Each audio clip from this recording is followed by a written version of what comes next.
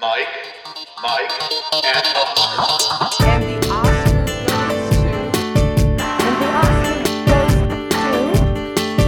the Oscar goes to... And the Oscar goes to... And the Oscar goes to award season recaps weekly. And the Oscar race checkpoint. And we're back. Welcome once again to another episode of Mike, and Oscar. I am your co-host, Mike, one co-host, also Mike. In a moment, we have a loaded Oscar race checkpoint as we get back into the groove and once again travel back down this Oscars road. It's October, somehow. I can't believe that September's already... September felt like it was 48 hours long, Mike. It did not feel long at all. You're right. Yeah. I think the whole world crashed on our heads. Mm-hmm. In a way. And it wasn't like politics and all this, but just like the movie world. I feel like I've just been doing nothing but watching movies and coaching football. You really, but you like emphasis on watching movie. You've been watching absolutely everything that's come out. We were talking in the pre-production. You're refusing to watch things that I haven't even heard of being in production yet. Yeah, I refused to watch The Good House with Kevin Kline and Sigourney Weaver. That's where you draw the line. That's where I draw the line. And Hellraiser. I'm not going to watch Hellraiser. I'm sorry. Why?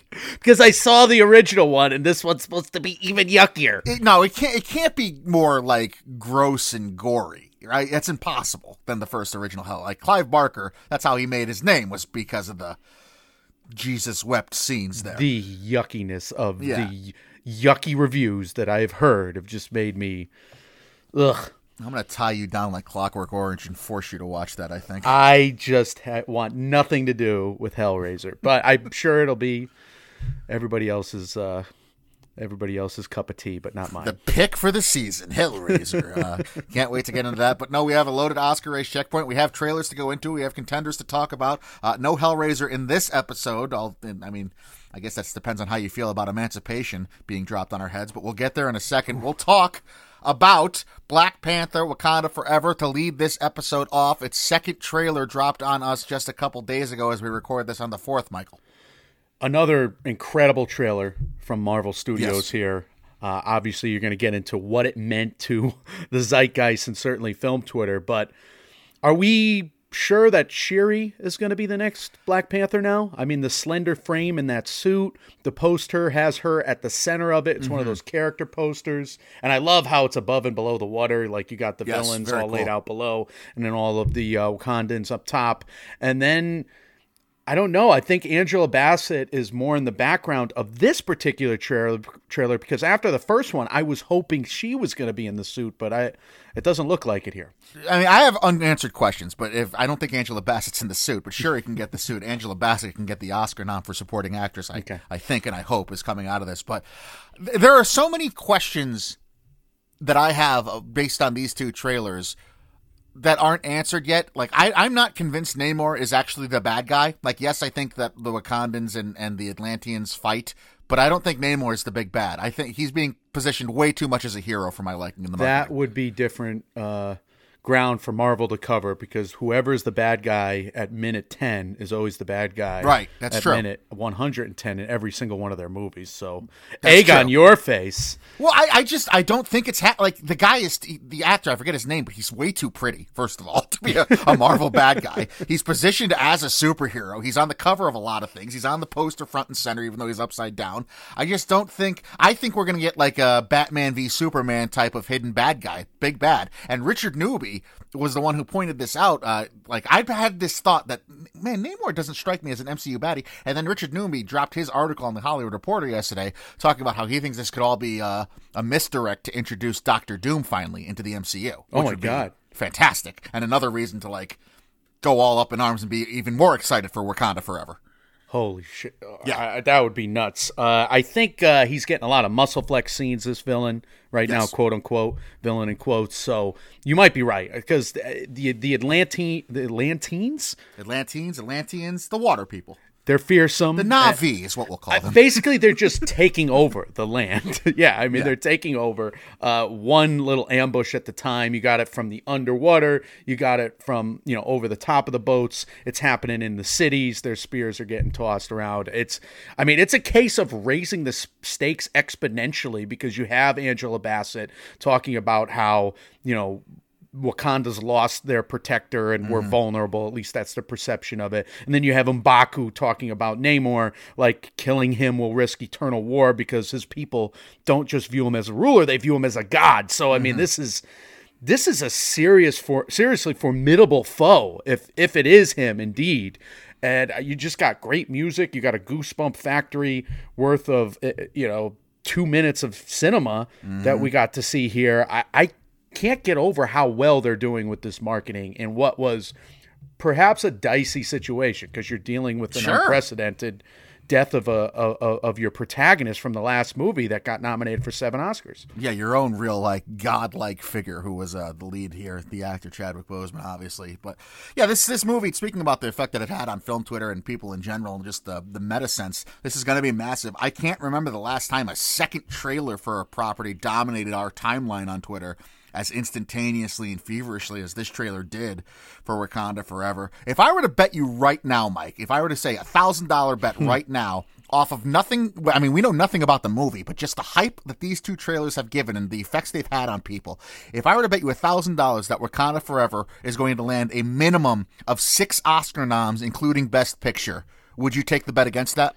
Well, if I thought you had $1,000, no. I 6 initially struck me as a lot. Initially, it struck me when I first read what you wrote here, and the $1,000, I fixated on that. I was like, I want $1,000. I would like that money in my pocket. That would be fun. But then I looked up the first film, and I forgot that it was nominated for 7. It won 3. I remembered a 3. But that's a big number for a first film. And then when you think about the greater stakes involved here, and if they nail those, my God, we're going to have a high pedigreed first film that should build on, what we got already with the Academy in terms of perception for the second film. And if it's a technical player, Michael, VFX, production design, costume, sound, makeup and hair, score, supporting actress, picture, that's 8 that I just listed that are certainly in play. And then you could argue director, adapted screenplay, film editing, other performances. If this is a hit, it's going to be a big hit. And certainly with the Academy, I could see the Academy wanting to love this film going in. And if they deliver, you're right. This is probably going to be a 3 or a 10 nominee. It's not going to be anything else. Yeah. I think that's probably a fair assessment. And right now, I mean, it seems like this is going to be hard to screw up at this point, depending on what's actually in the movie. I saw people like high-level critics and box office pundits talking about how they think this could be on the level of what Top Gun Maverick did, which would just be insane to me, seeing as that just knocked off Titanic for Paramount. There are some huge projections going around about what they think Wakanda Forever is going to do. This is going to be a huge, just a massive player. And it leads me to thinking okay, we're going to talk about the Oscars and the top 10 in the Feinberg forecast, the first Feinberg forecast later on in this episode. But if Top Gun Maverick is in play as a big one, if Wakanda Forever does what we expect it to do and is in play as a big one, this could be a huge year for box office favorites crowding the Oscars landscape, which would be great for, obviously, ABC and ratings. Great for us, great for everybody. Sure. And yeah, let's tease that for the end of the episode. We got to break that down further because I think there's 4 major tentpole players. But we thought we were having one with Killers of the Flower Moon, $200 million budget from Apple. That is not coming out this year. Instead, Apple's been scrambling a little bit, and let me lay the, pave the runway here for your take, which I agree with, by the way, on Emancipation, because now Emancipation, as we heard rumored a couple months ago, the Will Smith star Antoine Fuqua directed film is in fact getting pushed into this year.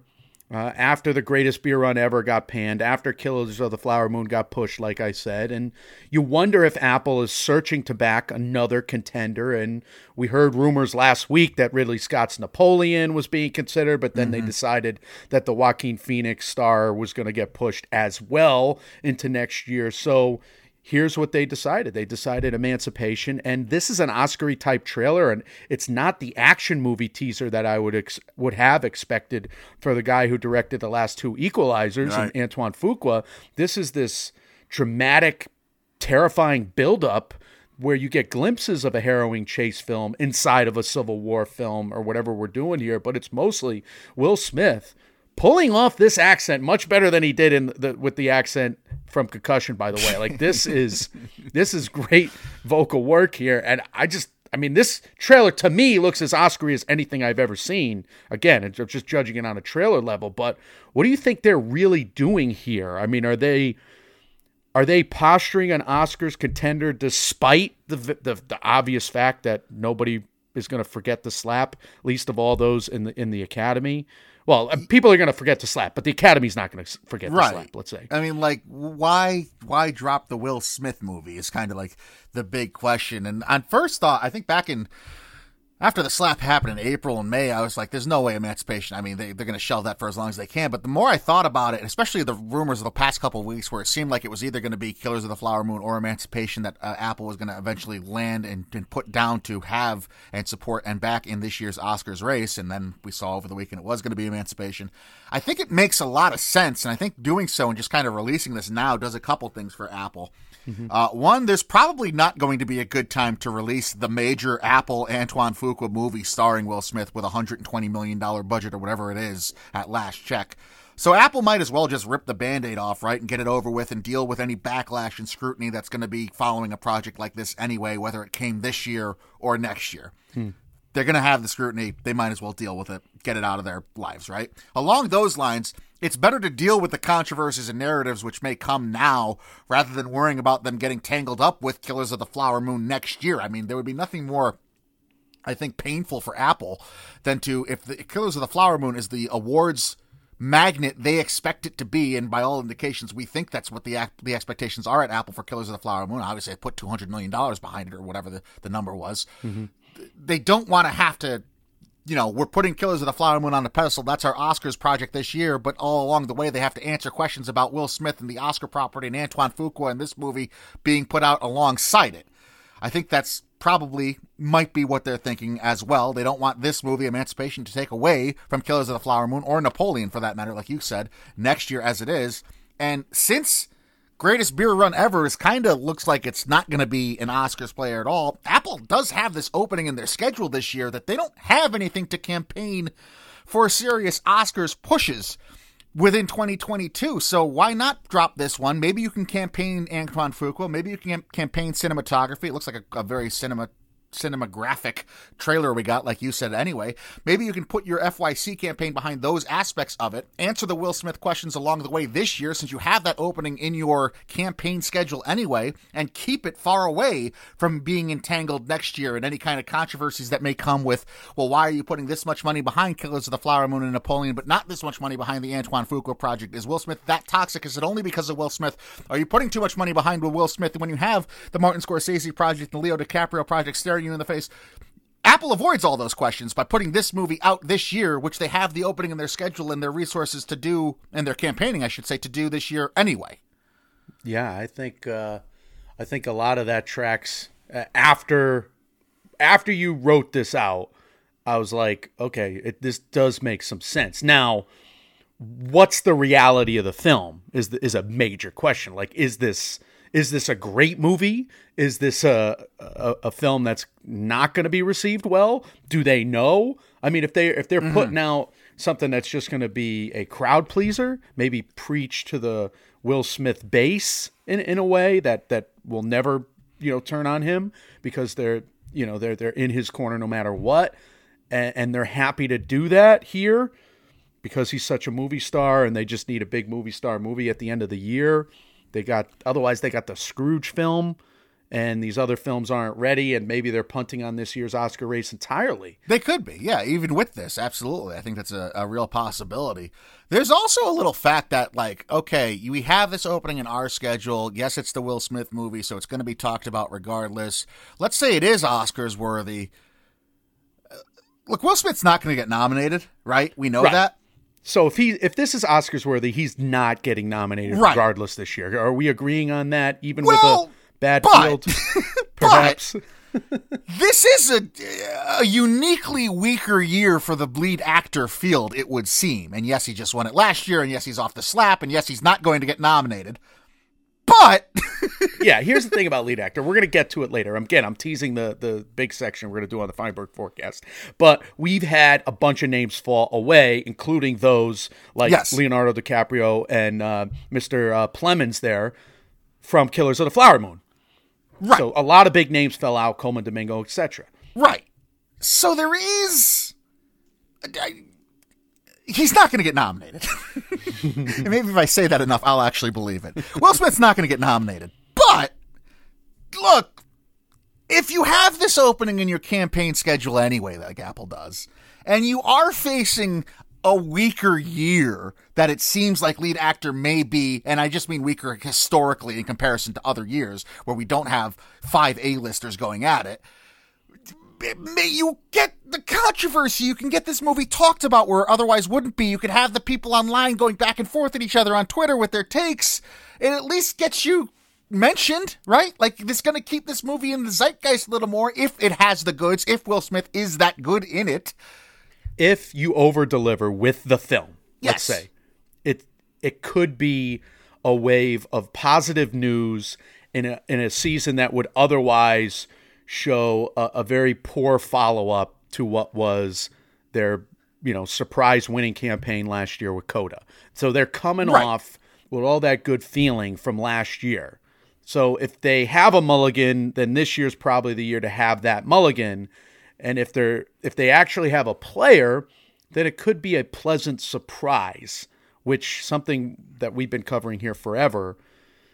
If you could posture the pleasant surprise somehow as a film marketing person, then you're a maestro, and that's a smart PR move. And basically, Will Smith could have his rehabilitation of his career projected from Oscar campaigns from this Oscar campaign by other people, through the voices of other people singing his praises throughout the campaign, and perhaps his few appearances at the premiere, that non-Academy events, wherever he can go, because he is in the penalty box a bit. But Right. if he continues the mea culpa there, that could be a way for him, and many people have been speculating about this on Film Twitter. That could be a way for him and his PR team to take a step in the right direction to get his career back on track sooner than later.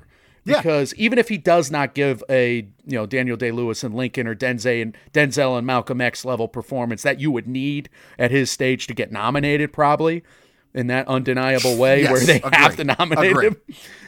If he does great work in this and the film fills a void for Apple TV Plus for an Oscars player and it gets 3 or 4 nominations, that would be a huge victory for Apple. Absolutely. And I mean, with the lead actor field being what it is this year, I just want to underscore as well, like if they push this off to next year, I don't think the controversy, at least the theoretical lead actor picture next year, I don't think the controversy would matter. Like, there's 100% chance he's not nominated next year if they drop this next year, it seems to me right now. Still. There's only a 99.9999% chance he's not nominated this year, Oh, you think that 0.0000 point, that 0.00001 is actually this year think- it's the beneficiary of that? Here's where we're arguing over the 17th decimal point. right. The podcast has officially come to I this. agree with everything you say, and there's a lot of this can do a good for his career, and that should be the focus. He's not going to get nominated. He's not getting it. But that's kind of where I'm at with this. But yes, I mean, look, it would be a huge win for Apple. You're absolutely right. If this could be the conduit that propels the healing. Well, and if it does not do well this year, what do they have to lose? They Who already cares? have a Right, sunken exactly. season in a way. Exactly. I mean, they're playing with house money as it is, being the streamer Exactly. that's the cat's ass right now, having the lone best picture win amongst any streamers. Is that a saying? That's right. It is now, baby. It is now. All right, let's move on to Bones and All, which got its first trailer. I'm seeing Bones and All this weekend, and I'm worried excited that I'm for you. gonna, Mike. I'm worried that I'm gonna triangle of sadness all over myself. Luca, somebody tell me if I'm gonna be okay, because like this trailer looks disgusting, and it makes matters worse that all the reaction shots from all these recognizable stars like Mark Rylance and Michael Stuhlbarg and certainly Timothée Chalamet with blood spattering his face as he pummels somebody to death, and their facial expressions scare me even more than the glimpses of gore I see in this trailer. You think that was Timothy Chalamet making ground beef? I have already watched Fresh this year, so I think I'm tough. But just when I think I'm tough, someone's going to be like, no. Are you more scared of this movie or Hellraiser? Hellraiser. But Okay. I'm kind of scared of this movie. And I'm even more afraid of Luca Guadagnino because the erratic interviews are freaking me out. Because look, here's a story. I'll tell a story that I overheard somewhere. Campfire time. Go ahead. Here is the first story of the podcast. I'm going to finish with a lot of New York Film Festival stories. My first story of the podcast is this. A director makes a movie with star number 1 and star number 2. Mm-hmm. Star number 1 is run out of town because, amongst other terrible things, he's accused of being a cannibal, eating women's toes. He's accused by multiple women Disgusting. of eating. Yeah, he's star number 1. Yeah. A year later, same director makes his next movie about American cannibals featuring star number 2. But in an interview, he then says it's quote unquote preposterous to think that these things might be linked in any way. Yeah, and look, let us not be the ones to throw stones at glass houses about Michael Stuhlbarg's dietary habits here. No, obviously. Having to deal with... Look, clearly... Luca Guadagnino is working through some stuff here. And much in the way that it seems that Quentin Tarantino was probably working through stuff with Grindhouse. Yeah. Oh God, that's the evil joke. Well, I'm not being sarcastic or trying to be funny. Like, this is stuff that's on these guys' mind, and whether it's conscious or unconscious, it has seeped its way into their work. One would think. It's consciously put out of their minds through denial. Yes. And but it's clearly in their minds. You're absolutely right. And Michael Stuhlbarg, I have never seen a more convincing cannibal costume. Like, I don't want to read books by their covers, but this book... But that guy's eating a dude. This book's cover is big letters, cannibal. Like the long, stringy Viserys Targaryen hair, those bad teeth, like the burn marks on his arm, the bare chest underneath the overalls. I mean, if his name ain't Skater, I don't know what is. He eats human flesh. Yeah. Good for Stuhlbarg for playing just a total character here. I recognized Stuhlbarg. Rylance I didn't even realize was Rylance in this trailer until they put giant letters Mark Rylance under his name. Like, has Mark Rylance ever played back-to-back roles where he was even close to the same character? No, I actually looked through IMDb when I read this. Absolutely not. Like, he's the big friendly giant after Bridge of Spies when he wins the Oscar. Mm-hmm. And lately, you'd almost say like he takes deliberately polar opposite roles. I mean, considering he was eaten 2 movies ago and now he's going to be the eater right now. Wow, how the turntables have turned. I agree that what we got in this trailer, though, it's probably what a lot of people have described it as. It's hauntingly beautiful. It reminded me... one of my favorite bands is Motion City Soundtrack. They have a song, ironically maybe, called Pulp Fiction. The chorus is, it's like a bad dream, something from the back of a magazine, black and white and cheaply put together. It's like a slasher film. I'm torn in opposite direction. The plot sucks, but the killings are gorgeous. These look like gorgeous-ass killings. This is going to be the movie I think of when I hear that song now. It's a very lovely quote. I'm glad that you said it. But what do I order at PJ Clark's before this movie? That's all that I care about in this trailer review. Do I order ribs? Because they have ribs, because I don't want to be in that theater having eaten my ribs. It's still a little barbecue on my, because I'm rushing over there. And then Bubba Gump Stolbarg and Tiny Tim Chalamet and Mark Got the Crazy Eye Rylance are just eating some Army Hammer prosthetic body double one bite at a time. talking about girl problems, and Taylor Russell's sitting somewhere else in beautiful silhouette as the sun sets. And Timmy Chalamet just like, I think I love her. This kid always asking for a peach. Why does he always want a peach? Everything wants a peach with his meal. What am I going to do? Because here's my dilemma. I'm seeing 4 movies that day, and I'm going to have no time between Bones and All and Decision to Leave. I'm seeing what a double feature. Yeah, I'm seeing After Sun. Then I have time to eat something. Right. And then I have Bones and All, and then I don't have time to eat something until maybe like 9 o'clock. What's and the fourth movie on the day? I got to keep my weight up. Oh God, what is the 4th movie on that day? I think One Fine Morning. One Fine Morning. Okay. Excuse me. I have actually a buffer. I have the Mia Hansen Love Léa Seydoux movie after Bones and All, and then I have Decision to Leave at 9. I see. Okay. Well, so what are you leaning towards right now? What's the entree? The ribs sound good. I'm not. You're sick. I don't need a lot of convincing. Maybe I'll just do it now. That's what I'm doing. I'm gonna order ribs. Just take a picture of yourself covered in the sauce too. Ribs for lunch. Going to see Bones and All. Yeah, just gonna lean into it. Yeah, no, that's what I have to do now. Your silly joke has forced me to eat a half rack of ribs. You're sick for that, and you're sick for wanting to see Bardo after all we've heard about it? Bardo's trailer is great. The Beatles, I Am the Walrus song. I mean, the fact that all of the press going from the film festivals transitioning into Bardo's release on Netflix has been just totally opposite of one another. Like 2 different worlds. Like Bardo cut 22 minutes.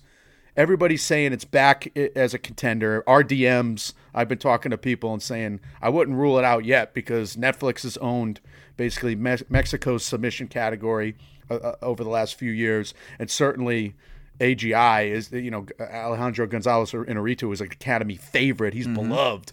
So the fact that Mexico chose Bardo to represent Best International Feature there, I mean, this is going on the path towards the fact that Netflix is going to save this campaign in a major way. And then they put out a trailer like this with the old return of the fisheye lenses, Michael. Yeah, there was a lot of technique in this 160-second trailer. I mean, we got Eye on the Walrus. There's a lot of panning shots, tracking shots, choreography, force perspective.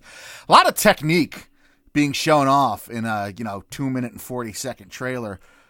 But now you're doing a complete 180. You think everyone was just lied to? You think those 22 minutes that have since been cut were the 22 minutes that'll save this feature, even though it's still bordering on a 3 hours or 2.5 hour plus watch? Well, number one, we love the cinematography, so that's and the editing of the trailer and the music. Look, the trailer looks great. It really looks the opposite of everything we've heard about the movie. And then half of the stuff we saw in the movie looks like a Kevin Finnerty surreal dream from Tony Soprano's season 5 of, I forget, was it season 5? Yeah, of The So. Sopranos. Yeah.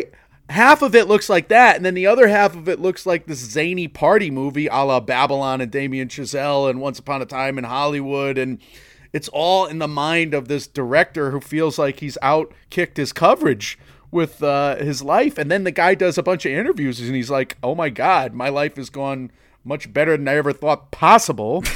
Why is it self-aggrandizement when I make a movie saying that it's too good to be true? And I'm wrestling with this.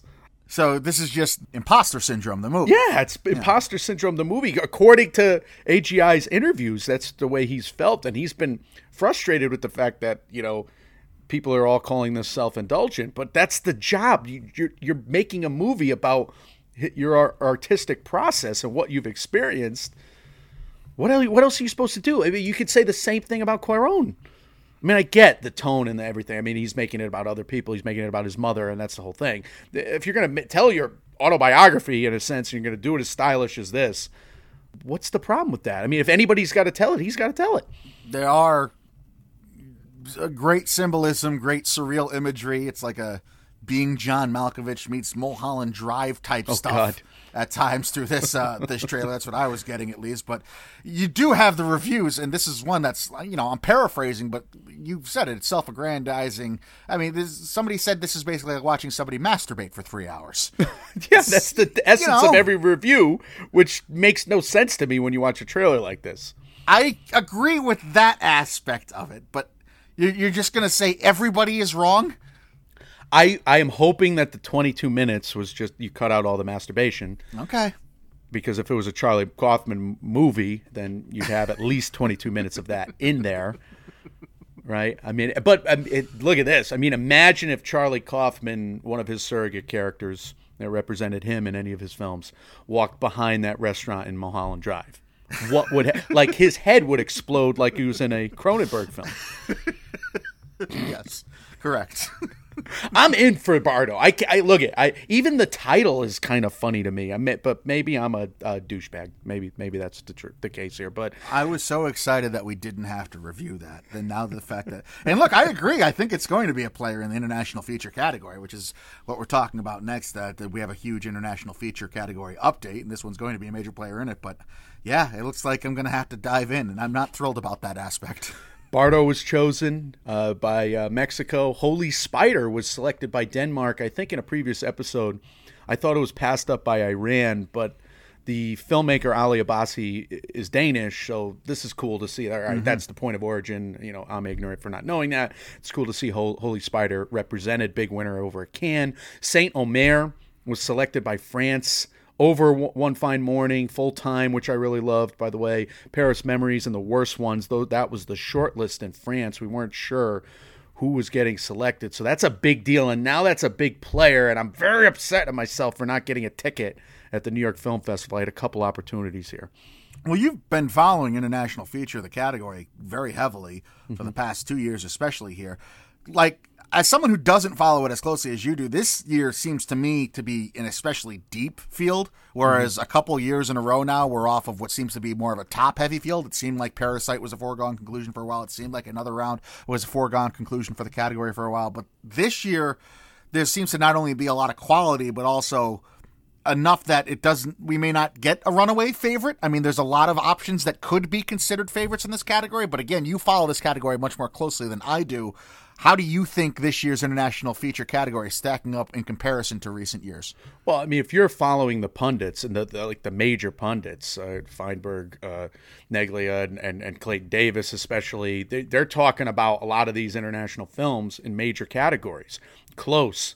Feinberg's forecast, picture, actor, screenplay, decision to leave, actor, actress, director, picture, triangle of sadness, supporting actress, screenplay, director, picture, Bardo, director, screenplay, cinematography, actor. Corsage has a Vicky Creeps actress play. Holy Spider, she won the actress at Cannes.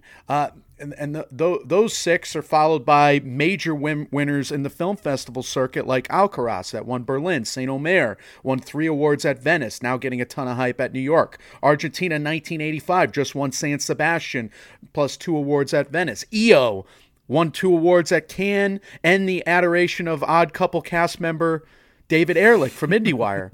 That's out of Poland. Girl Picture won Finland, won over My Heart. I loved it from Sundance.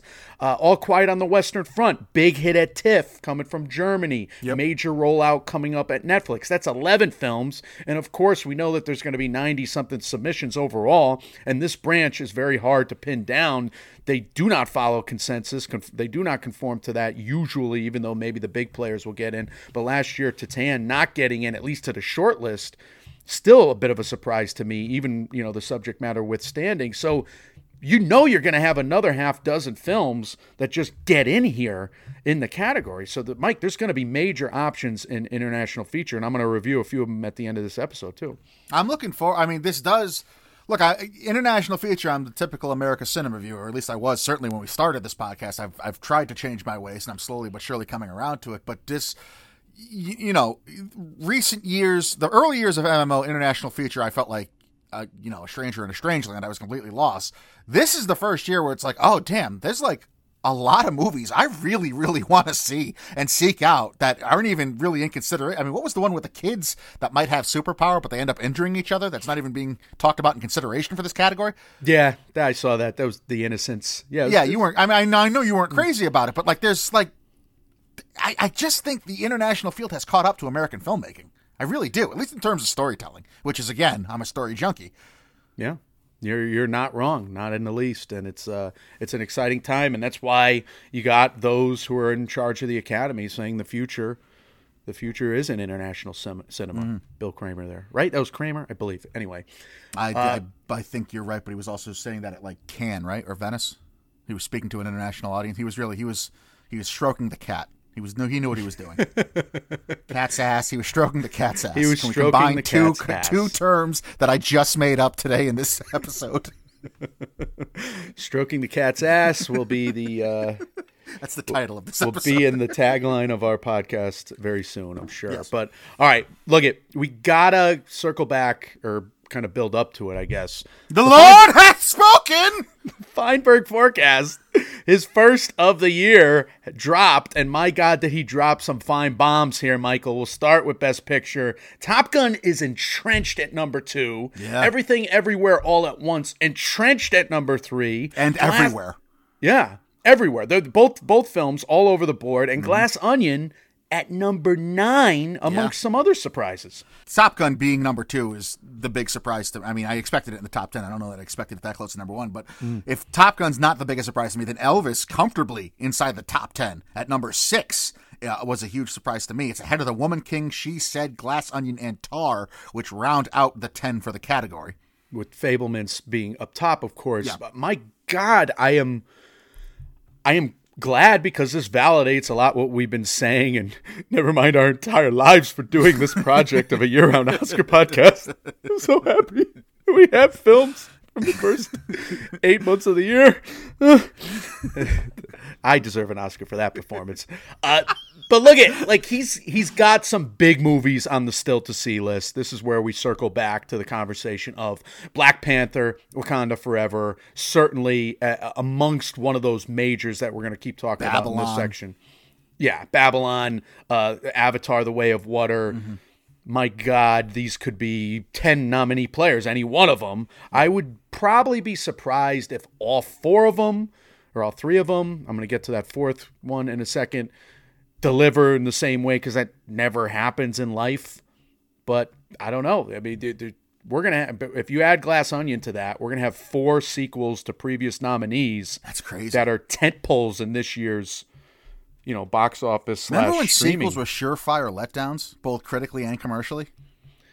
It's a different world we're living in. It's an absolutely different world. And speaking of a movie that should get a sequel, it's RRR, and he still got RRR in the list, Mike. It's in his Best Picture list. It's at the bottom of the possibility section, which is the section behind the major threat section, which is the section behind the frontrunner section, which are the frontrunners are the current nominees in the Feinberg forecast. I just wanted to point that out. I mean, it would have been interesting and a curious talking point had India selected RRR as their official submission for the international feature category to see where that would be otherwise in the Best Picture ranking. But as it is, it's nice to see it listed, at least still, knowing that it can't be an international feature category player. So I do think RRR could still be involved in VFX, production design, and certainly Best Original Song. Like, that's just a moment of the year in Best Original Song. And everybody, you should watch that movie just for the song, and you kind of need the context of it, but that's enough right there. That's the price of admission right there. It's a 3-hour movie that delivers goods you never thought would be delivered at any movie, guys. But it's unfortunate, however, that we have such a humongous hit with RRR, and it does not get an international feature selection to play with, because that does hurt. That's a much easier path when you have the international feature selection. And yes, Parallel Mothers and previous films, previous hits of the past, based on political reasons, based on the facts that and IndieWire's been covering the hell out of this. The fact that these nations can choose their own representative. It's a dicey thing, because some nations don't have the freedom of speech laws the way we do, for God love them. But yeah, I mean, we have a quagmire Fraught with talking points, yeah. Certainly. Fraught with talking points. And RRR is struggling for that reason with its home country. But I think the Academy, based on a lot of what pundits are saying, could still consider it, and I hope so. It would be... like you said, the most important thing. Its path is much easier were it in consideration for that category. But yeah, I mean, sure, it's got a chance in a couple other categories. It's going to be something to keep an eye on, and it's just another example of how interesting the international play is. Talking in general, not about the international feature category, but just how international cinema has become a major factor to the Oscars. I mean, I know it might isolate some, let's call them short-sighted American viewers, but it's got to be better for the Oscars viewing at large and ratings at large, right? I would think, to have more international play like that. Absolutely. There's no question. There's no question overall that that's a boon for them. And RRR being involved in the Oscars would be huge for the Academy. Now, and for the Oscars brand around the world. Right. Now, which international feature is going to get that love and going to get put forward, that remains to be seen. And like you said, because it's such a tight race and a wide race at the moment, that's a question. But we have, for the first time in a long time, 4 tentpoles like we were talking about. Top Gun, Maverick, Entrenched. Black Panther, Wakanda Forever could be huge. They need to, a lot needs to happen for that to be screwed up, I think. Avatar, The Way of Water, Glass Onion, and Knives Out Mystery. Those are 5 chances that we just mentioned for the Academy to make hay with viewership just based on the nominations involved. Like, this is an opportunity for them. Especially off the backs of the last 2 years and how much they focused on ratings and how the story of the last 2 years is either COVID or the slap, which are such negatives for the industry in general and especially for the Academy specifically. This could be a godsend of a year. You know, movies are back. Look how much money look at the box office for all these Oscar noms that we did. Like, there's so many easy narratives to write. They have to have their fingers crossed that these movies that have yet to be seen, and we didn't even mention Babylon yet, which obviously isn't a sequel, right, but could do well on its own.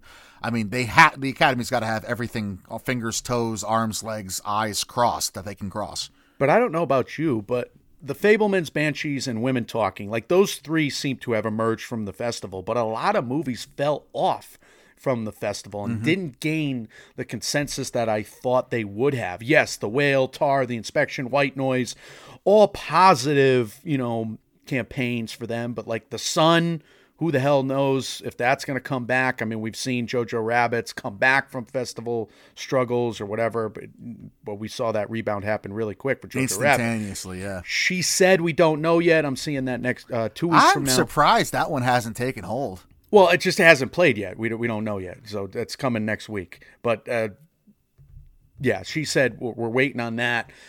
White Noise did not take hold, though. I don't know. I really don't know. And then you got a lot of other films that have kind of, just by their absence, fallen back. So it's going to be a fascinating Best Picture race. Let's move to Best Director now, though, Michael, because this is another, versatile field, field or fold? One of those two. Every V word that could be an adjective, I agree, because I think it is volatile and versatile. But we have currently the top 5 on Feinberg's forecast in order: Spielberg, Sarah Polley, The Daniels for Everything Everywhere All at Once, Todd Field for Tar, and Gina Prince Bythewood for The Woman King. Those are your current top 5. Park Chan-wook is 6th. Martin McDonagh is 7th currently. But, I mean, the still to see category, which Feinberg has not yet seen, I think has the biggest impact in the director field, or at least the biggest potential impact for the director field versus any other. That's just my opinion, but you have James Cameron, Damien Chazelle, Ryan Coogler, and Guillermo del Toro for Pinocchio, all waiting to grace Scott's eyes with their presence for those movies. It's not unfathomable to me to think that the 5 that are listed currently in Scott's, the Feinberg forecast top 5, could have the most volatility by the time the Oscars roll around, because I could see 3 of those 4 that are still to see actually landing nomination in the director category come Oscars time. You think that Dead-Eyed Pinocchio? No, not that one. I said 3 of the 4. Cameron, Chazelle, and Coogler. I'm not staking my claim in the horror show that will be Pinocchio. Yeah, Chazelle and Coogler for sure. I'm hoping for a great race in director, but I'm rooting for the Chukwus, Schraders, McDonaghs. I'm rooting for those few movies that I'm going to see over the next 2 weeks, to get themselves in the race. And maybe if they get knocked off, that'll make it more fun. Knocked off by better movies, like we're saying in December in the late race. Because, I'm wondering what this field is going to be. There's like 10 names for me, too. And then you have, Park Chan-wook. But they're all fighting for 4 spots right now, right? Spielberg's in. Polley is probably in as well. I agree with that too, yeah. Based on the fact that she did like a 12 Angry Men. and I'm really bummed out. I'm not going to see Women Talking at the festival. I was gonna buy a ticket today to Women Talking instead of White Noise, but nah, I want to hang out with Andrew. I had a good time hanging out with Andrew. Good. I'll keep hanging out with Andrew. Good. He's all right. He's not bad. He's a You cool and guy. Andrew are fine leading men.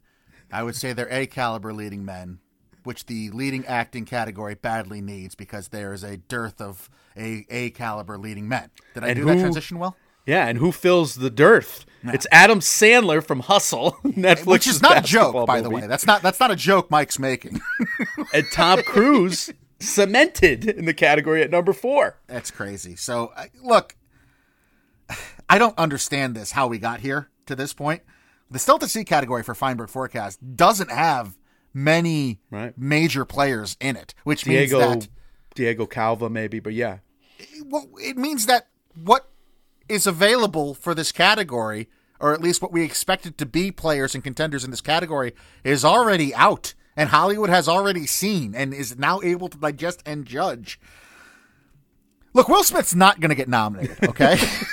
But that's all I'm saying. well, I mean, they had the opportunity to emerge from the festivals. We saw Hugh Jackman. Just the movie was panned. I mean, The Son was not beloved. We saw Adam Driver, Eddie Redmayne, Song Kang Ho kind of fall back a little bit. Even though their films are liked, are they loved? Is anybody banging the table for Adam Driver, Song Kang Ho, or Eddie Redmayne? I haven't seen enough of it. Same. Typically, you see more of it. And then you had major exoduses in Leonardo DiCaprio or Mr. Plemons from The Flower Moon, Colman Domingo from Rusted, like I said, before you look at films that are just getting crushed in the regular landscape, like Amsterdam and Christian Bale. He was supposed to be involved there. Now, he may still have his Netflix movie, The Pale Blue Eye. He may still be involved in that regard. Sure. But the only two to really cement their candidacies as probable nominees are Brendan Fraser from The Whale and Colin Farrell of The Banshees of Inisherin. I think there are major red flags with the rest of the field. So what's happened? Austin Butler is now at the 3 spot. Tom Cruise is right in there. Sundance's Bill Nighy from Living. And if anybody knows how to play that, it's Sony Pictures Classics. They had The Father come out in Sundance, and eventually Anthony Hopkins won the thing after they Good point. played some festivals perfectly with The Father until, absence made the heart grow fonder for everybody, and he won that thing. I mean, obviously it was a great performance. And then they played it well, a different campaign strategy with Parallel Mothers and Penelope Cruz getting her nominated despite the fact that Great points. So that wasn't nominated in international feature like we were talking about with RRR. So we've had Sony Pictures Classics really know what they're doing with these actor campaigns, and now they have Bill Nighy, who's just, you see him opening and closing all these regional festivals, and you see him getting his tributes, and he's just a constant presence in this film festival season. You never know. Certainly a resume builder. Certainly is building the case as it is for his potential nomination. I don't know whether. I mean, Adam Driver can't get nominated for Hustle, right? I guess the biggest thing. Adam Sandler. Adam Sandler, yeah. Well, Adam Driver can't get nominated for. You're playing right about Hitler Adam Professor Driver. either. Yeah, for Professor Hitler either. He shouldn't be there, but. Adam Sandler for Hustle being in the 5 is so stark to me at this point, but I guess it also lends itself to this narrative of Austin Butler's got to be feeling kind of good about his chances right now, doesn't he? He's got to feel great. He's got to feel like he's entrenched, like he's a I probable. mean, it's a movie everybody's seen. It's one of the only lead acting performances everybody has high marks for, regardless of what they think about the movie in general. If you had to do the over-under on Elvis again right now, it would be a higher number, wouldn't it? Like Elvis's chances have greatly increased. It has to be a higher. I mean, I completely.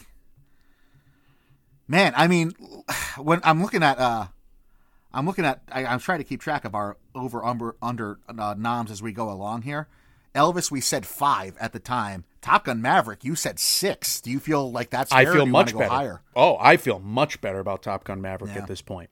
So what's happened is that these film festival movies have not taken over like we thought they might have. And there's a couple that are obviously major contenders, But no, it seems like it's a better year for bigger studios, which is going to be what the Oscars want to hear. And it leads me back to this point. Look, Will Smith's not going to be nominated, okay?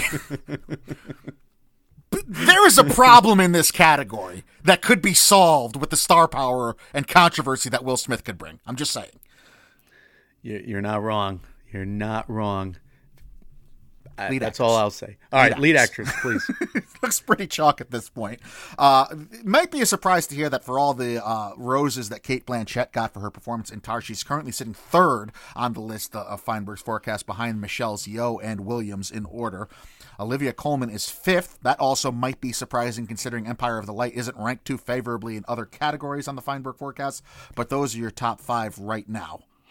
I am intrigued by Danielle Deadwyler. Maybe she can crash it. Carey Mulligan coming up. Because I've heard that Olivia Colman is great, but, is she in the movie as much? Viola Davis, we praised her, but we kind of feared that she would get knocked off a little bit.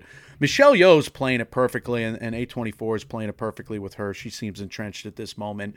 Michelle Williams, a contender. I said it last episode. I do not think Ana de Armas gets in. I think that movie got crushed. I do not want to see that movie. I don't want to watch Blonde. Yeah, and Florence Pugh, even though she's great, and Don't Worry, Darling, I'd be surprised. Same. I mean, we got Margot Robbie still to come.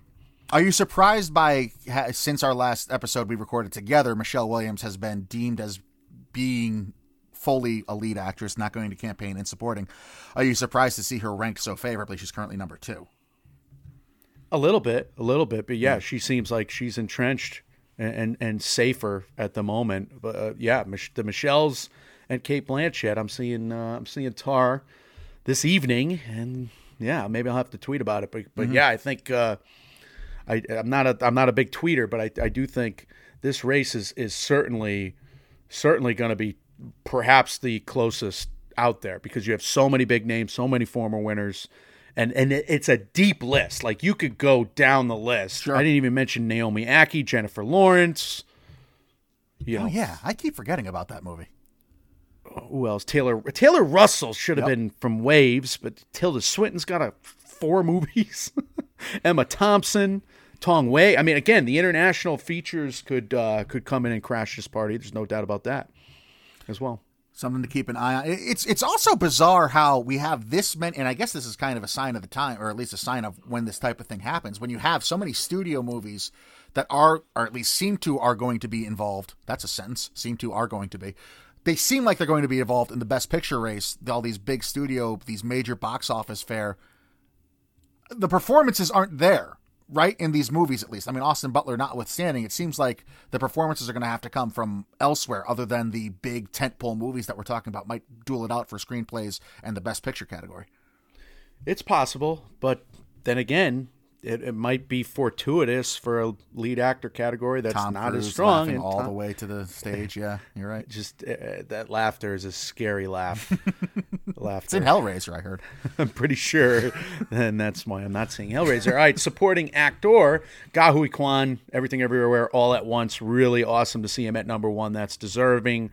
This is another wide open category, I would say. Everything Everywhere All at Once is all over this edition of the Feinberg Forecast. And so we know, and have talked to Scott about this, we know Scott ranks these based on not only his preference, but more so what he's hearing and the hype surrounding it and talking to different Academy members and what they're feeling at the time. So this is a true reflection. It's why we put so much stock into it and the access that Scott has. I wonder if this is reflecting positively on Everything Everywhere All at Once and the Elvises and the Top Guns, because those are movies that the majority of the Academy has already seen. Whereas they're waiting for the screeners to come, and they're not going to get to the Empire of the Lights and the Banshees of Inisherin until those screeners come later in the winter.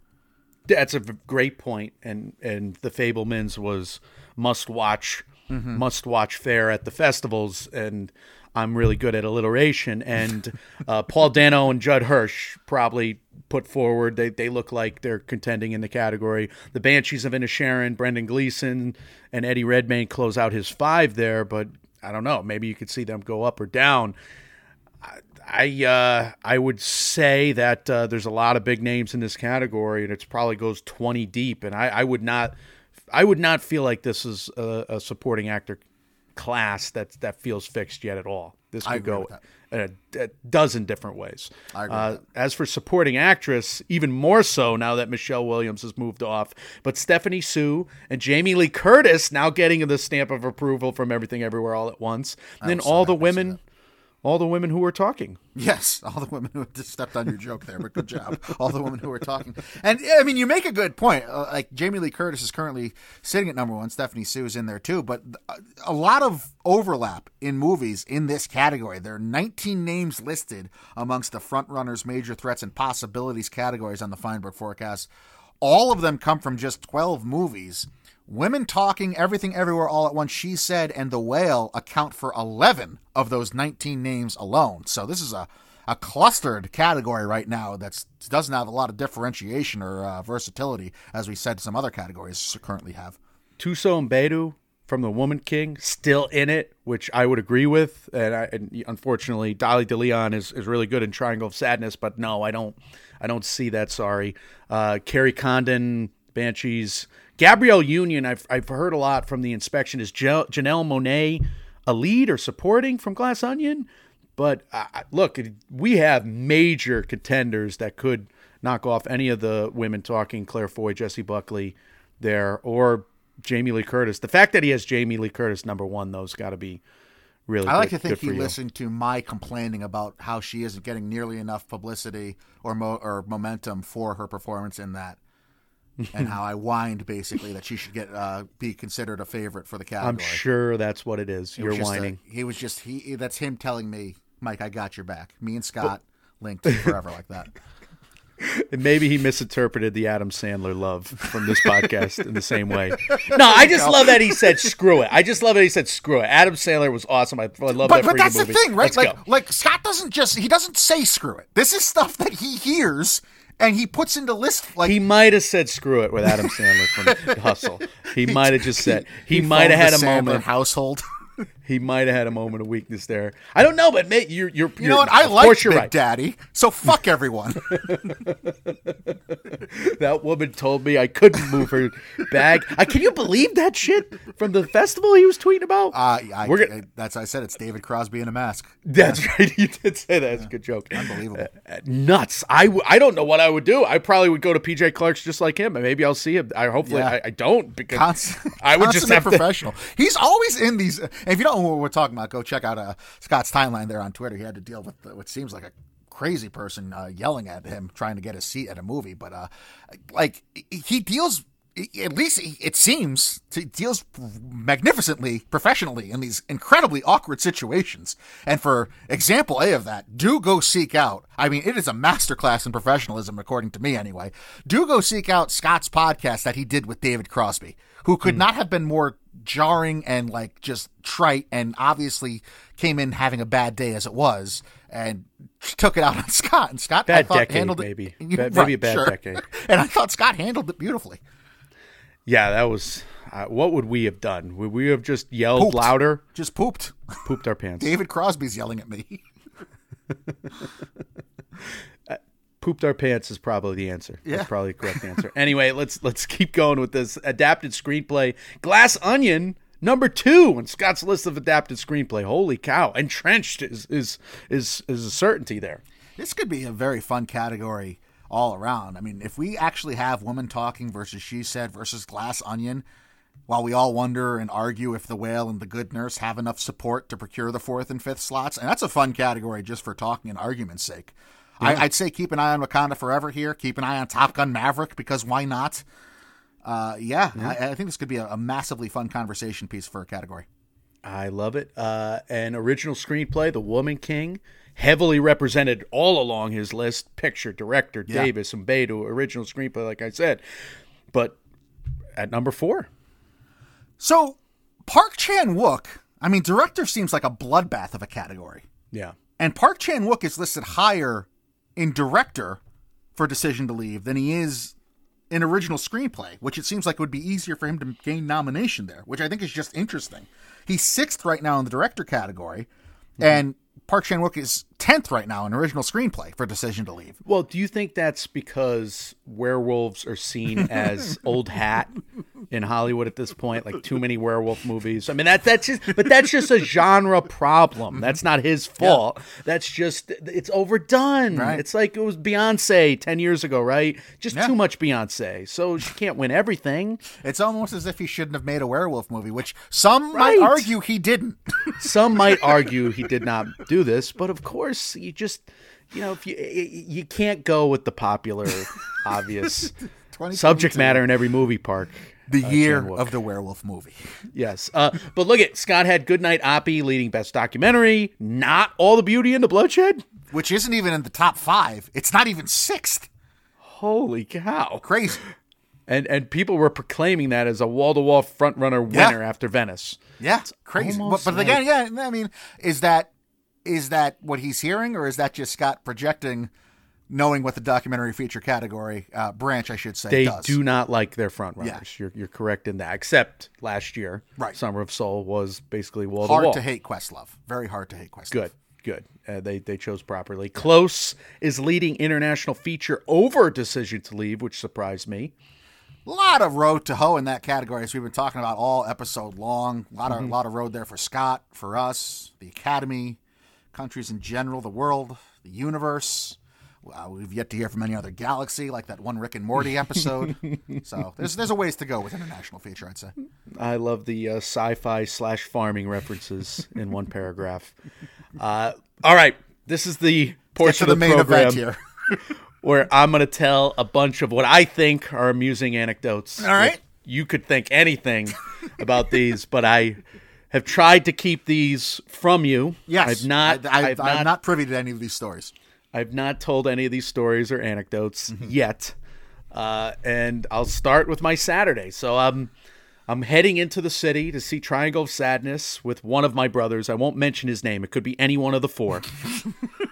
Because I don't want to embarrass him. I'm going to tell an embarrassing story coming up. Okay. But I went with my brother and a JJ, my brother's friend, and we went to Beer House. That's what these guys are young. They want to go to a German beer Oktoberfest. It's October 1st. Oh, They nice. want to Okay. do it. So we hit it just right. And last time we tried to do a big German beer hall that, basically on a similar day of Oktoberfest. I think we were a day before.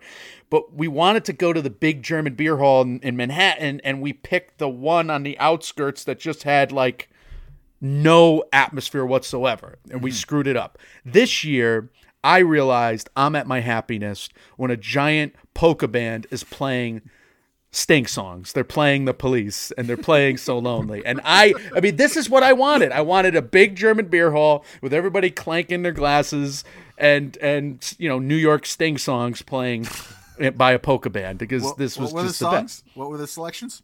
So Lonely, and then I think I Can't Stand So Close to Me. I don't remember what that. All right. But yeah, these are just great songs, and I'll listen to them forever. And they're even better when a giant polka band plays it. And the polka band singer was not a polka band singer, but he was like just a normal guy. But yeah, no, this was great. Wait, what does that mean? What differentiates? I mean, Well, most he didn't polka look band like a singers are just giant guys. pierogi like you do. He just looks like it's terrible.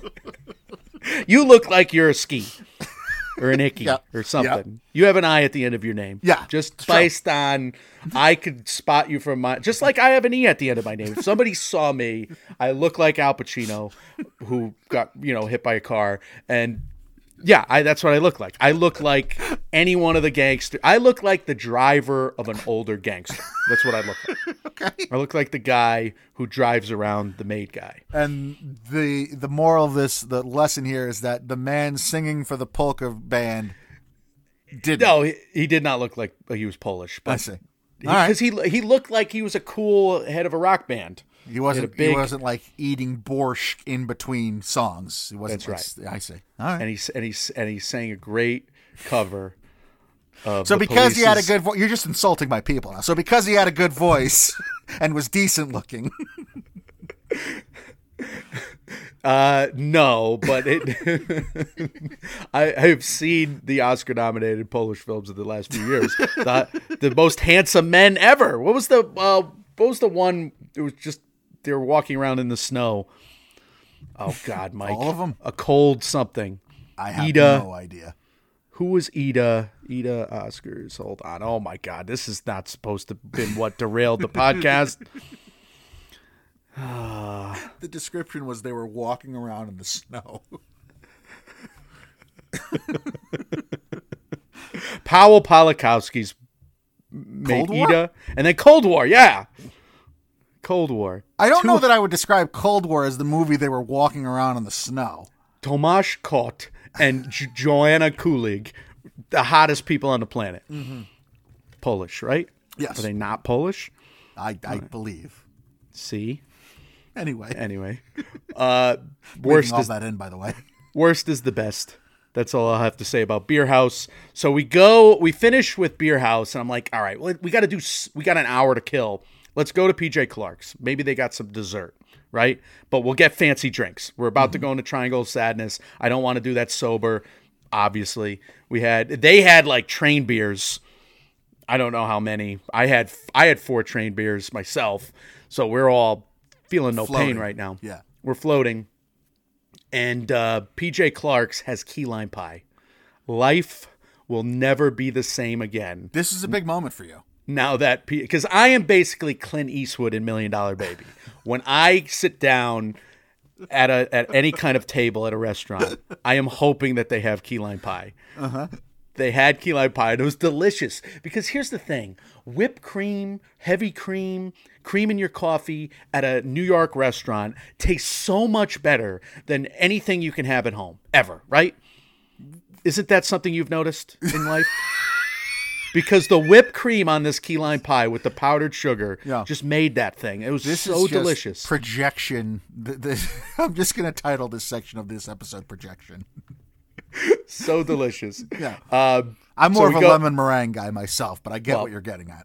The cream on a lemon meringue better in New York City than anywhere else, I'm sure.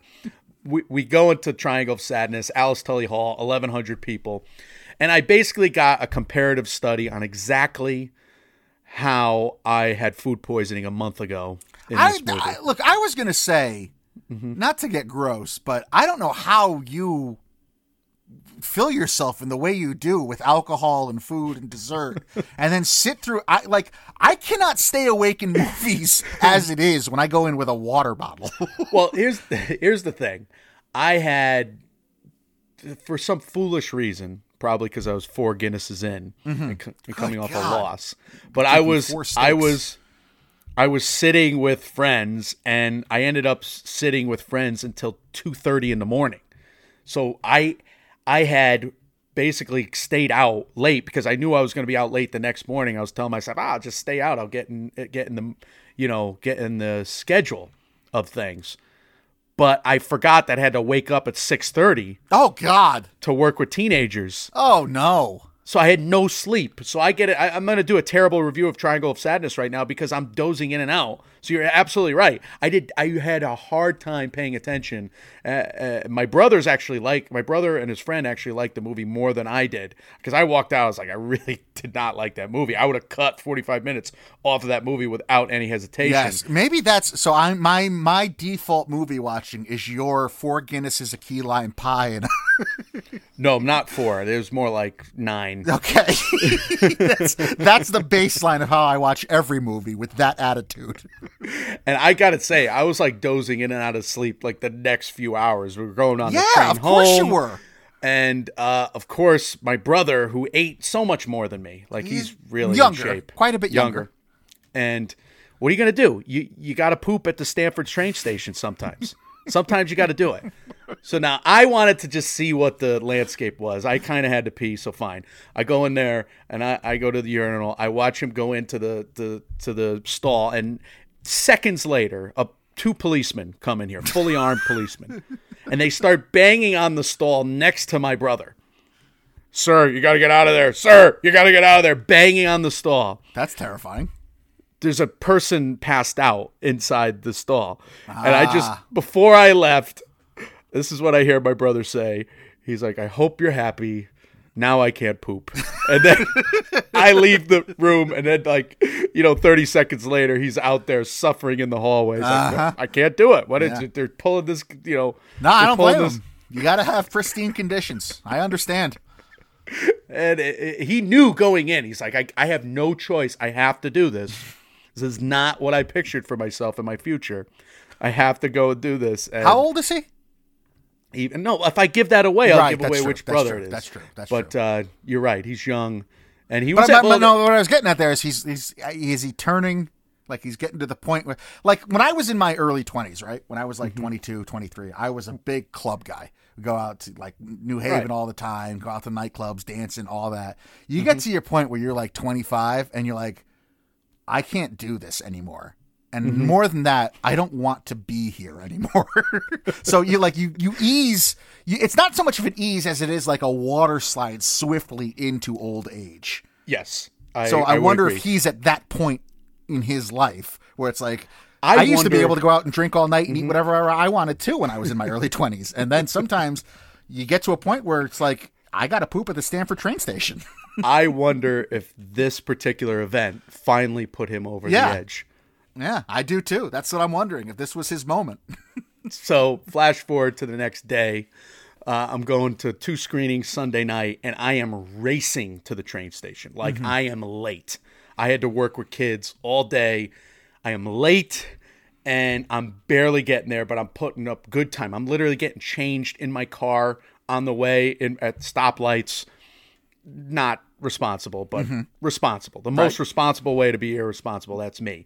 I literally grab my shirt, my coat in one hand, and I make sure I got phone, wallet, keys on me, and I'm racing. I'm running to the kiosk to buy my ticket, because in my brain I can't buy a ticket on the train, which was so dumb. Why? Because I realize now that it's only $7 more. I should have just gotten on the darn train. Of course. But here's where I realized it's a good story, because it told me something about myself. It told me that me and Han Solo have the same athletic ability. What? Han Solo and I, basically the same level of athlete. Harrison What? Ford, myself. I'm Han Solo. This is a Star Wars story, because as the door is closing, just like the blast doors on the Death Star, as the door is closing, I got 2 hands on my shirt and coat. I got 1 hand on my wallet and ticket that I just bought at the kiosk. That's 3 and hands. I basically leap. I leap into this closing door and get in just before, without getting my coat caught in the closed door. I'm Han Solo. You said you had 2 hands on your coat. You had I one had hand on your I had wallet. one hand on my coat and but perhaps this is slightly I was exaggerated. Goro from Mortal Kombat. This might be an exaggeration in my own mind of my own athletic ability, but I was very proud of myself that I made this train and that I You have jumped to on. swap an Ark of the Covenant with a pound of sand, like a sack of sand, and then a big boulder chase you down multiple cars. I'm not saying I could have avoided the boulder, but I can jump through the blast doors in the Death Star. That's what I know I can do. So I'm not Indiana Jones. Right. He was a little younger. An No, he was intergalactic space cowboy. He was a was- sex symbol. That's right. So I get to the city. I'm texting Andrew Morgan, who I'm supposed to meet for Corsage. Of Right. course, we're going to become 2 Fifi men. Unbelievable. In the front row or the front row of Corsage. And in between that, we're like, all right, let's meet at PJ Clark's. Of course we will. Thank God he's a podcaster, because I am housing this burger. I don't say a thing. And he's just monologuing. He's monologuing about his day, which I'm eager to hear about, because he saw Till. He loved Danielle Deadweiler. He saw something else that morning. Oh, Triangle of Sadness that morning. And, you know, he's talking to me where I'm hilariously offering him fries in between fistfuls. Just like I grab a fistful of fries. Oh, you want some fries? I wonder why he didn't take any. You're in your own Bones and All remake with that burger. I just housed the burger in seconds, because we didn't have a lot of time. We got there we had 15 minutes, and so we go back and we go back through. We interact the scene from Moonstruck at the fountains, Of course. reenact that, and then we're front row for Corsage, which is great, and Q&A is we watched the movie, we liked the movie, we were laughing for the most part. I mean, Matt Neglia had it right. I saw him from across the room. I couldn't couldn't say hi because we're both rushing to the next screening. But he's, he writes pretty much immediately. The movie meanders a lot, and it does. Okay. But the movie ends with like a bang. Oh my God. I should have just hijacked this beautiful question and answer section. I almost did. I was like, but hey, excuse me. What the fuck just happened? Because that just happened. Yeah, also Mike, and Oscar. First question. First the fuck? Final question of my career. What the fuck just happened at the end of that movie? Uh-huh. You ended the movie. Was it good? Way. Like, was it entertaining? I enjoyed this movie. It's just some of the best scenes, my favorite scenes of the year. Beautiful music, obviously the costumes. I'm a Fifi man. You guys know this. Yeah, there's some lapses and some lags. I gave the movie like a B. It's the worst movie to watch as a 39-year-old man, or the best, because her whole life is just like tumulting down a hill because she turned 40 in 1878 Austria. And, it's just like the worst movie for a 39-year-old. But it's even funnier when I ask Andrew about it, because like Andrew's like, I can't decide. I'm on the train home and we're doing a podcast, basically. We should have recorded it. And I'm like, Andrew, I cannot decide if that's the best movie about turning 40 or the worst. And he's just like, nah, it's all true, man. It's all true. It's all downhill all from your there. Nightmares and the things you fear most in the deepest, darkest recesses of your mind, they come true. He's been giving me no solace whatsoever.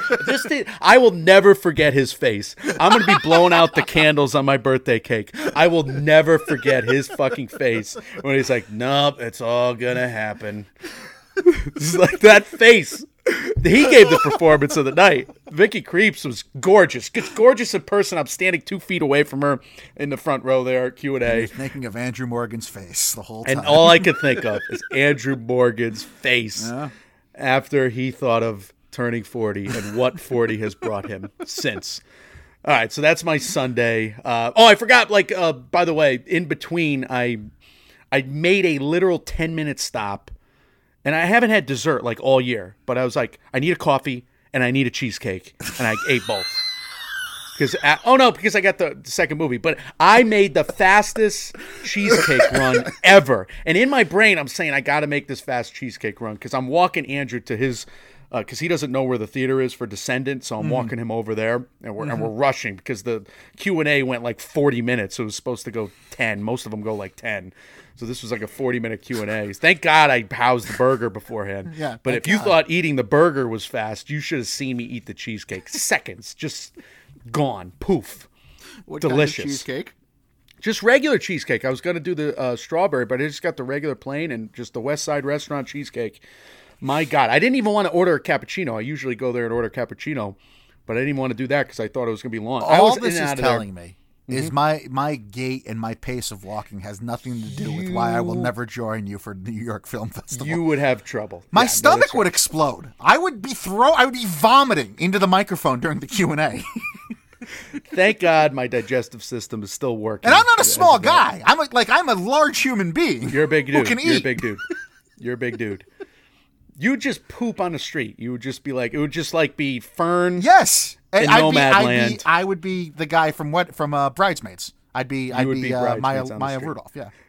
And just as long as you know what's coming, you'll be okay. It's not like Triangle of Sadness and everybody's just and having to sit through 3-hour non-English movies. So it's even weirder because I go to Master Gardener, which is Paul Schrader, the writer of Goodfellas and Taxi Driver, and the director of First Reformed and The Card Counter. And of course, Master Gardener, starring Joel Edgerton and Sigourney Weaver, has an Anchorman We Just Had Sex fantasy cutaway. Mm-hmm. I friggin' love you. There's a cutaway like that, exactly like that, in between mostly gardening sequences and neo-Nazi flashbacks. That's all you need to know about that movie, Master Gardener. Just the weirdest friggin' thing. Just like, what is he doing? I don't know. And they open it up with like, there's not going to be a Q&A. Paul Schrader had to go home. Schrader hates all of you. He had to go home to upstate New York. He Schrader wasn't would rather gonna- stare at his cat than he would it's answer a 8 question from any of you. It's 8:30 at night. The man had to get home. I can respect that, actually. Like, there's again with getting older, there's a time and a place where I'm just like, I don't care about obligations or things I've promised other people. I need to be sitting in my chair in my bed. Other than that, everybody, reporting from these festivals are liars. So that's because- what I was going to ask is the big finale here. Like, Yeah. obviously, the most important part of you going to the New York Film Festival is keeping track of the unofficial, official film festival standing ovation record keeping here. Did you have any of note? There was no applause over 40 seconds. Period. End of story. Wow. Well, I guess we know why Variety and The Hollywood Reporter have such vastly different times. They're just lying. Now, I hope this is because the New York Film Festival is like, yeah, these movies are okay. And New Yorkers are not going to do that. And that's a New Yorker thing. Wait, you think the audience is taking it upon themselves to be like, fuck this?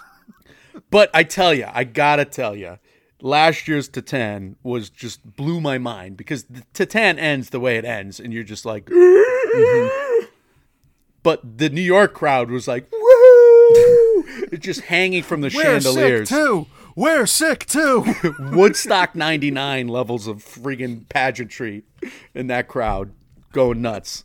People ripping off their shirts, exposing their steel wire cut bras, chest bumping each other. Lunacy, pure lunacy. That one, I forget what it went for, but that was several minutes worth.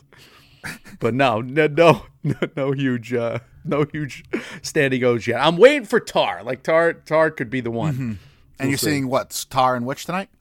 Scarlet tonight, and then this weekend I'm seeing After Sun, followed by Bones and All, followed by One Fine Morning, followed by Decision to Leave, and then Sunday I'm seeing RMN and Ennismen, which is a Welsh horror movie, and apparently a movie from Romania that has the craziest ending of the year.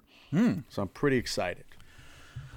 I don't know if you sold anyone on the New York Film Festival 20 minutes, but I do know that it was entertaining. And if you want to keep up with the food selections and the pairings that Mike is going to have with those movies, including the Bones and All selection, will he go with the ribs? Will he go with the rare raw meat burger? Be sure to Take the be steak following us. tartare, please. Take the human flesh tartare. Yeah. Be sure to be keeping up with us on our social medias at MMN Oscar. Mike's done a great job of keeping everyone in the loop there. Michael, what an episode! What an ending! I'm happy and saddened for you at the same time. Let's have some words of wisdom here, and let's tell people what's coming next from us. Well, it's obviously is wise to eat as much as possible before and drink as much as possible before seeing all those films. Of course, that is the way to seek out the objectivity we all believe we can find. And the subjectivity, forget about it. Just let's all those, healthy ways that film critics talk about subjectivity and the movie watching experience. Nope. I disagree. This is how to do it, and this is how to achieve what we all hope to achieve. Let the fullness of your stomach dictate your enjoyability of every movie. What's coming next? Oscar race checkpoints. And then, we'll begin our 5-episode film study series on Lyle Crocodile. Or we'll pivot and review Halloween Ends next week. One of those two things. Yes. One or the other. We haven't decided which yet, guys. As always, what matters most to us, I did this out of order. That's my fault.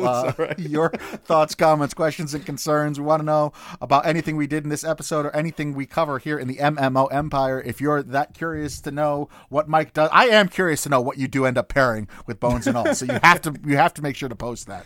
Okay. Follow us on our social medias. We are Mike, and Oscar on Facebook and Instagram, at MMN Oscar on Twitter, Mike, and Oscar at gmail.com, and on Reddit. We are available wherever you do hear podcasts. If you're listening to us on either the Apple Podcast or Spotify app, if you enjoy what we do, if you would be so kind as to leave us a 5-star review, those help us out immensely. They will enable Mike to afford another slice of cheesecake on the go. And that's the only reason he can afford those is with 5-star reviews. So by you not That's right. reviewing us for 5 stars, you're robbing this man of his on-the-go cheesecake. And quite frankly, that you're going to get the film review you deserve if you do that. It was like a 6.5 minute stop. Cheesecake and coffee, please. Bring me my cheesecake and coffee. I had to actually, the longest I had to wait there was actually waiting for the check.